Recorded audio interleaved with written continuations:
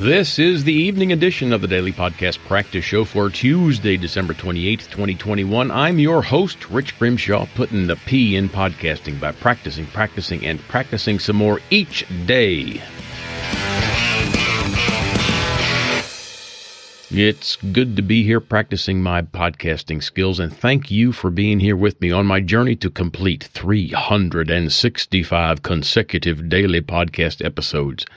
I'll be wrapping that up next year, February 19th, 2022. Let's try that one more time. I'll be wrapping that up next year on February the 19th of 2022. That's just 54 episodes away, I believe.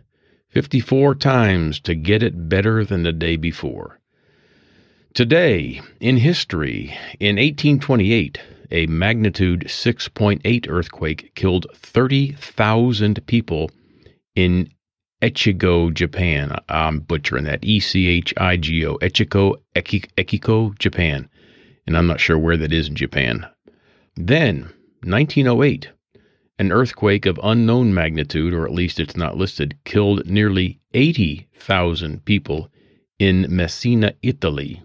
1974, a magnitude 6.3 earthquake killed 5,200 people in Pakistan.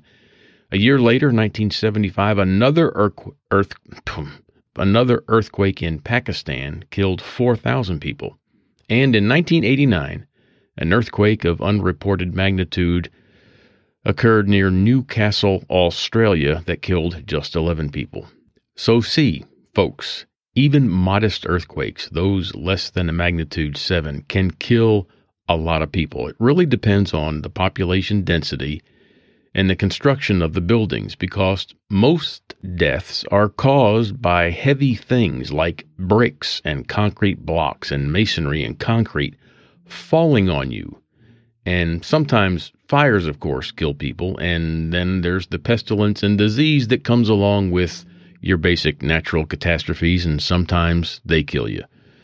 And the United States Geological Survey, the USGS, reports today that in the last 24 hours, we've had 13 earthquakes in the lower 48 and Alaska, none of them stronger than that quake in Texas yesterday that was out in the middle of nowhere.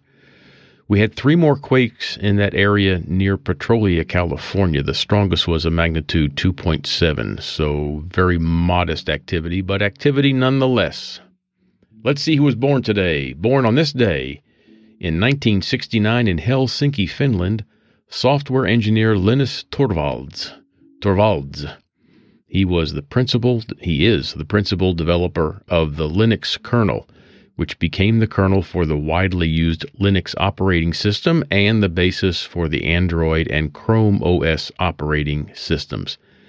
He changed the world and continues to change it. He's like the chief developer or the chief guy for stuff for Linux.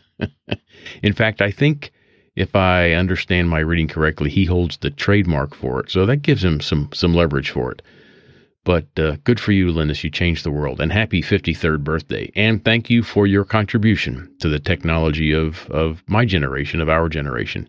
And just a heads up, fellow, I didn't send a birthday card, and I didn't post anything to your Facebook page or Twitter or GitHub or wherever you hang out. But you know what? My birthday wishes are sincere just the same.